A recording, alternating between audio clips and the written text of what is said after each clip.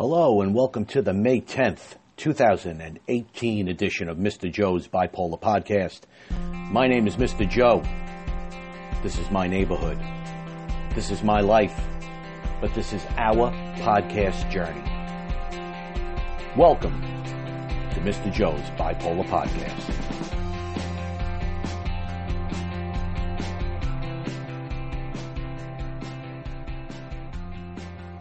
Hello, everybody, and welcome to another edition of Mr. Joe's Bipolar Podcast. My name is Mr. Joe, and it is awesome to have everybody here with me today. And, of course, it is wonderful to be out there with you. So, it's been a few days, and I got to complain. I have to complain. And for once in my life, I wouldn't say in my life, but in my podcast life, I am not going to moan and cry about mental pain. I'm going to cry about physical pain because something is going on, and I think I need to get to a doctor. Listen, everybody here, at least in Mr. Joe's neighborhood, is suffering from allergies in one form or another, and it's very possible that you might even hear it in my voice. As I'm speaking right now, I could almost feel it. I could almost tell that something is not right with my voice. There is some congestion to some extent going on, but it's not full-blown. And what's really concerning me is that my left ear is absolutely killing me. Really, it's really hurting me. And I have horrible memories of the last time I endured this type of pain in my left ear. There is if you go back on a previous episode, I might have shared a story with my audience in regards to a very bad car accident. I believe it was actually Alcohol 101. I would imagine I reported on that particular episode because alcohol was a big part of the accident that occurred at a time in my life when I was very young. I was a passenger in a car ride in a passenger seat, and I made my way through the front windshield, and it ended up with some severe injuries, some reconstructive surgery. And one of the things that happened was a part of my upper jaw, all the way towards the back, the way I hit the windshield, it really messed up the three teeth in my left-hand side, which is ironically where my ear hurts. And eventually those teeth got so bad from damage, not cavities, not infection, not anything like that, but so badly damaged, I would imagine, broken in the roots of some sort, that I had this ongoing ear pain that was just astronomical, that more or less affected every imaginable part of my life, and ultimately those three teeth had to be removed. So I'm living without those three teeth. Could be worse, could be better. Now, this pain that I'm experiencing is relatively the exact same pain that I went through when those teeth were bothering me. The difference is I do not have any real toothache going on. Interestingly enough, the area in which those three teeth were, there are certain days that there is pain around that side. So it's leading me to believe that all of this is just a reaction to allergies, and I'm hoping that's what it is. Sometimes we're so stubborn, we just decide that, we don't need a doctor. And I probably should get to a doctor, and that's the God's honest truth.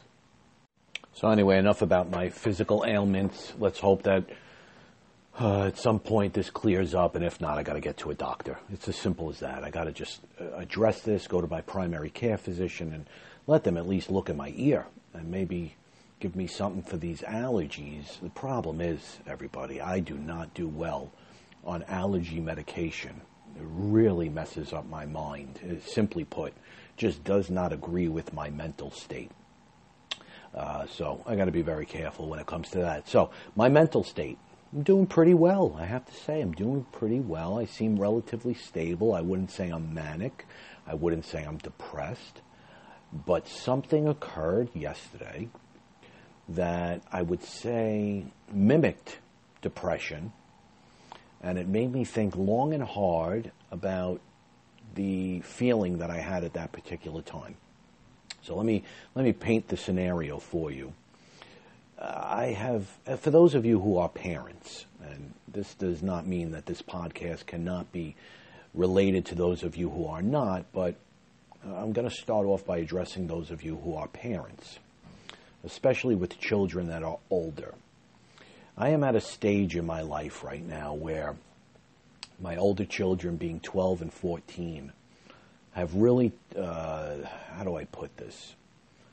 They've really kind of left me. And I was never prepared for this. I'm not used to this stuff. I was the primary caregiver for my children in more ways than you can imagine, as the father, being a man, and whether it was feeding bottles, middle of the night feedings, reading books before bed, putting on the bus, cooking dinner, cooking lunch, cooking breakfast, putting my two children in a stroller and going around town wherever we wanted, and just being that proud father who raised his children, raised them in the most precious years of their lives, or at least what I perceive to be their lives. And really what it's come down to is, according to them, this is probably the most precious years of their lives, because they have discovered something that we all discover at some point in our life, which is friends, boyfriends, girlfriends, and I'm starting to realize that I am second now to my children to some extent. And it's had me in a way that I can't really explain, other than, I guess the word is sad. It's made me very, very sad as of late. And the real kicker is, my older son, Junior, had a concert last night at his school, and I just checked in with my ex-wife yesterday. I sent her a text message, and I asked her what time the concert was, make sure it was at the right school that I thought I was going to. You know, even though my son gave me all this information, you always got to double check, because a lot of times his information is not exactly on point and accurate. So I double checked, sent her a quick text, and the response that I got, which is one, first and foremost, not one that I appreciate, meaning I don't want to talk to her. I don't want to be her friend. I don't want a rebuttal from her that has anything to do with other than the question that I am asking and her sending back an answer. Because we get into this situation where my ex-wife thinks that we could be buddy-buddy, and then she tries to take advantage of me, and then it ends up in an absolute war. And I have spoken about that on previous podcasts. So I just wanted an answer. Anyway, she writes me back, and she gives me this answer. Now, granted, I'm at work, so here's the picture I'm painting for you. And again, I'm at work. I'm at my desk, and I send this text message, and she writes back. And along with writing back, I get an additional text message that says, "Look at what I found in the closet yesterday." And a picture comes through, and it is my older son, Junior, as a baby in his stroller. And it just so happens that I'm feeling all these things, and she sends this my way. Next picture comes through, and it's my daughter, my only daughter, who is 14 now, and sends me a picture of the two of them together in a stroller. They couldn't have been older than 4 and 2 or 3 and 1, something along those lines. And the next picture was my daughter probably around the age of 4, possibly 5, and my son either 2 or 3, and they were at a farm, one of those petting zoos, and they were adorable. And it made me think about them being young, made me think about their childhood, their infancy, raising them, how far I've come with them, how far they have grown. And remember, I'm at my desk, and I just started to cry. And there were people in the office, and I did my very best to not cry out loud, which I don't know if that's a good thing or a bad thing, because I do have people in this office here who are supportive, but I kind of cried to myself. Now, this story continues in the sense where Last night, after the concert, I came home, laid in bed, got prepared for bedtime, and I decided to torture myself just a little bit more, and I started flipping through my cell phone and looking at pictures of my 1-year-old, Mickey. And when I tell you, each picture that passed, each picture that I swiped through produced more and more tears, to the point where I was literally sobbing over the fact that my little baby, and my older ones are not babies anymore. They're always, parents out there, they'll always be your babies to some extent. I guess that's what the problem is. They're always our babies, and although we'll always be their parents, we are no longer the primary person they'll always go to. They go to their friends at some point, and it's heartbreaking. So here I am, looking at my youngest, my baby, in a picture, and I just started bawling. I started absolutely bawling, uncontrollably. So immediately I said to myself, what is going on here? Am I depressed? And I started analyzing, well, what are my other symptoms? What's going on? And that's, with bipolar disorder, it's frightening, because as soon as something happens that is out of the norm, we automatically start to analyze whether we're in a mood swing or not. And what it comes down to is crying should not really be out of the norm. We don't only have to cry because we're depressed.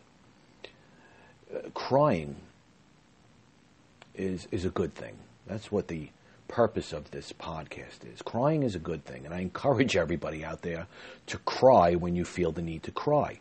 And the problem is, we're good at crying, but we never seem to heal from what's hurting us, or at least we don't allow ourselves to heal. And I think it's important that we do allow ourselves to heal.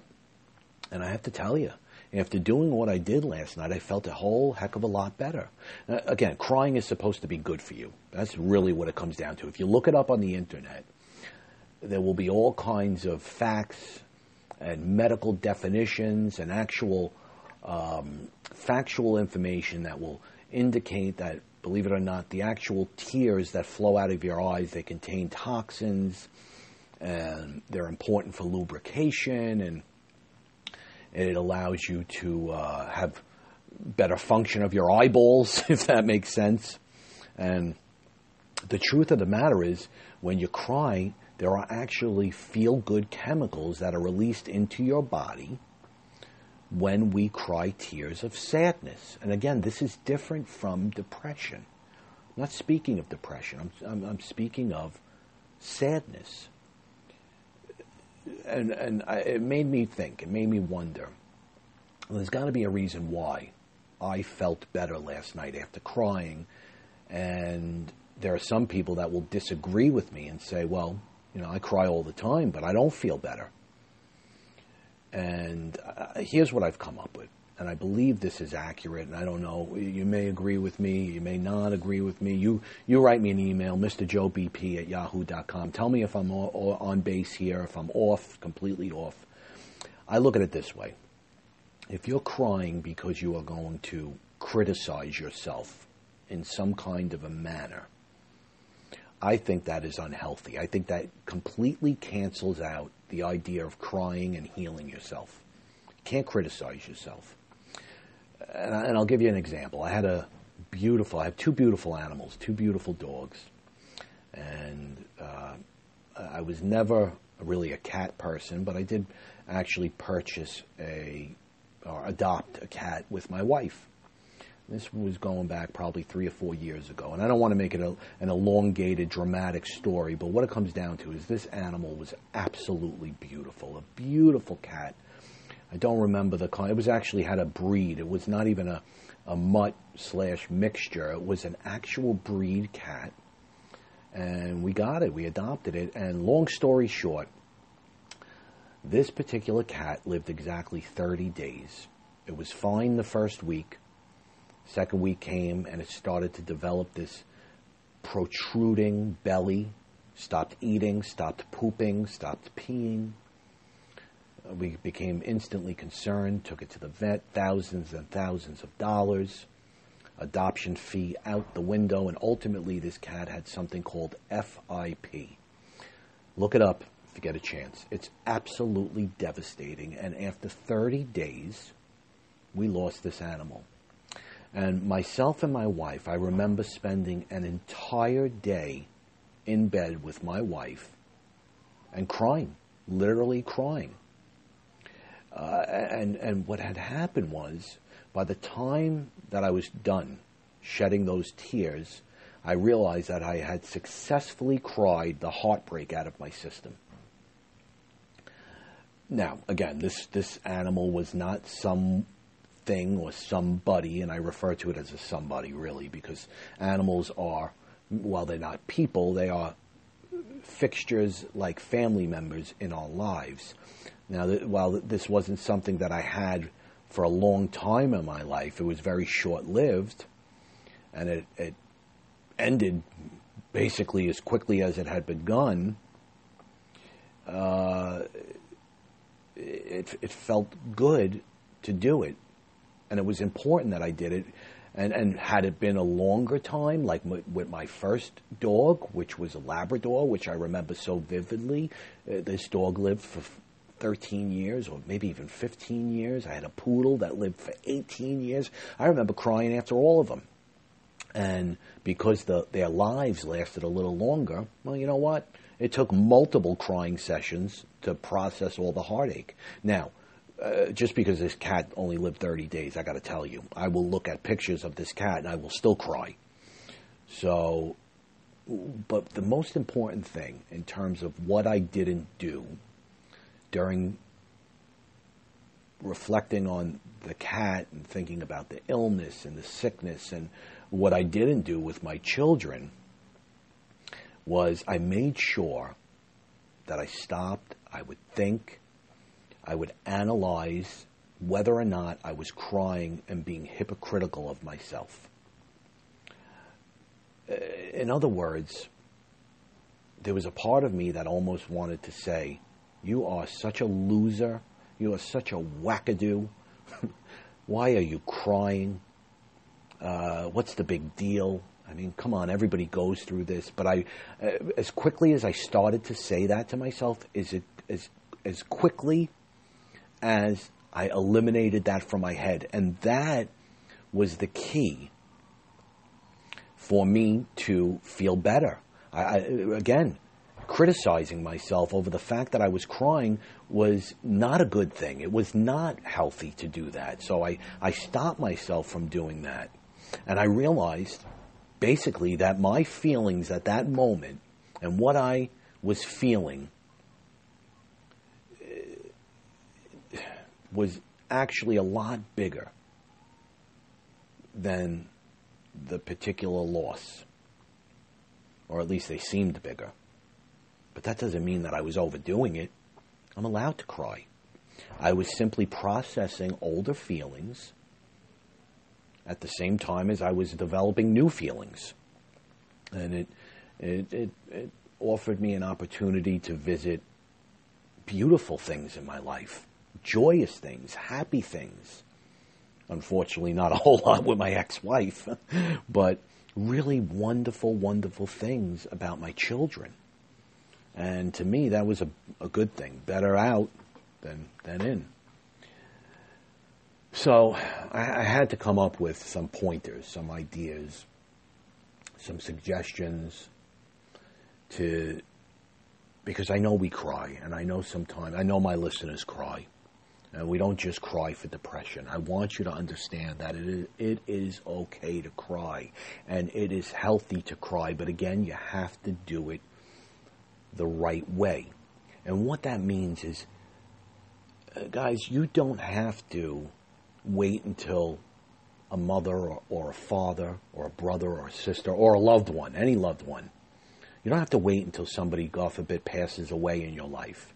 You are allowed to cry about everything and anything that triggers you to cry, no matter how seemingly ridiculous or trivial it might seem, you are allowed to cry.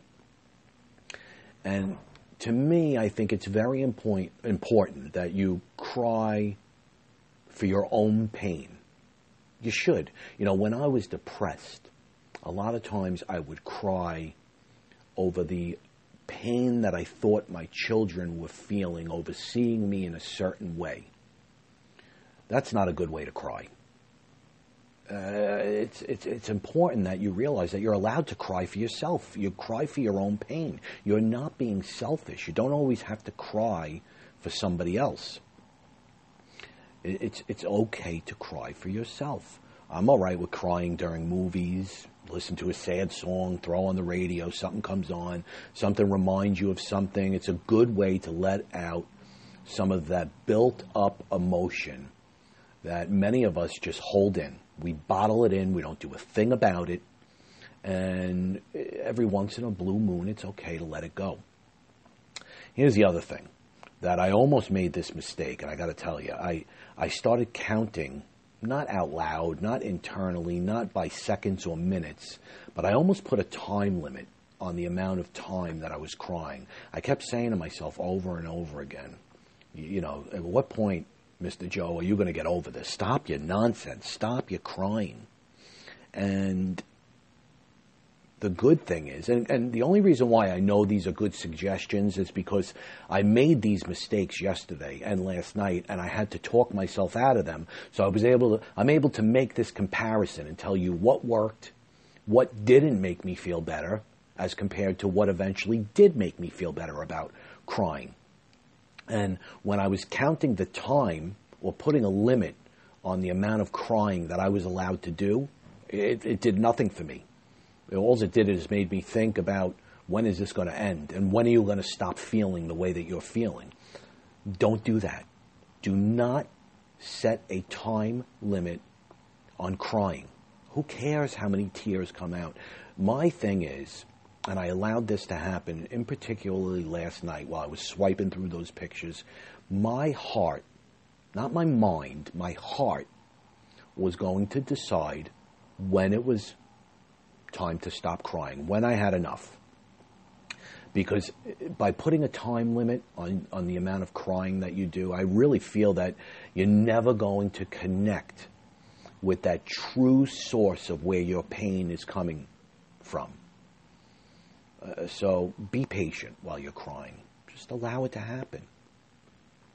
And here was the other thing that I made sure that I did was, now, again, let me paint a picture. My wife was laying in bed with me, and she had gotten up to use the restroom, and that's when I started flipping through the pictures. That's when I started crying, but beforehand, her and I were watching a wrestling program. And here was something else that I realized was the key. Once I was done with my crying, I made sure that I looked at that TV and I popped that DVR back on and I resumed doing what I was doing, which was watching wrestling. You got to pick up where you left off. And listen, because sometimes it can happen at work. It happened at work for me yesterday. What was I supposed to do? Just stop what I was doing? Not work anymore? Check in with yourself. It's okay to check in with yourself later on and see how you're feeling and analyze your feelings. Go in private. If things have not resolved within your heart, don't stress about it. Don't worry about it. You can't be stressed out if you can't recapture the pain that you previously had and you try to force yourself to cry. Just let it go. Let it go. Sounds like Frozen. And,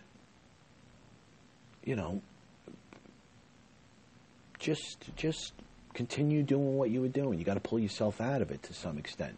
Again, doesn't mean to stop because you're on a time limit, but continue doing what you're doing. And you know what? If you feel like you have not cried enough, go in private and finish it off. Keep going. Cry it out. Don't worry if you feel like you're not done. And here's something that I didn't do, but I haven't practiced it, but I thought about it. And I have to say that it would probably make sense if we were to do this for ourselves when we are in the midst of crying. I think I talked about this criticism. Let me analyze this a little bit more. You don't want that self-talk while you're crying. You want to speak nicely to yourself. As elementary as that may sound, you want to speak only the kindest of words to yourself when you are crying. I mean, listen, I would not say to myself, oh, God, this is not a big deal at all. What am I worried about here? Or, I'm being too sensitive right now, and I'm a man, so men don't cry. That's ridiculous. None of that is true. Instead, what I want you to say is honestly, say to yourself, I'm sorry. I'm sorry you feel this way, but you're allowed to feel this way. Don't say these things to make you stop crying. Say them in order for you to be compassionate to yourself. If you have to tell yourself, as silly as this might sound, that you love yourself, and I don't mean it in a conceited type of manner, that you love yourself, you love your life, and you're crying because of these reasons. Say them to yourself so that you develop that compassion rather than that self-criticism. That's my suggestion. I don't know if it makes a whole lot of sense, but self-compassion to me is a big, big deal.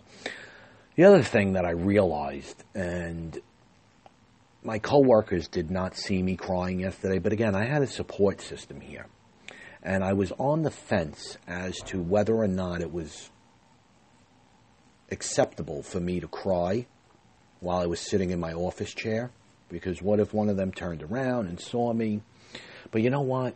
I think it's okay to cry in public. I really do. Now listen, if you're longing for attention, that's a whole other separate situation. We're not talking about the attention-seeking crying. And sometimes it's very hard to decipher between what is what. But let's just pretend we're practicing what we preach here, and we know that we are crying to make ourselves feel better.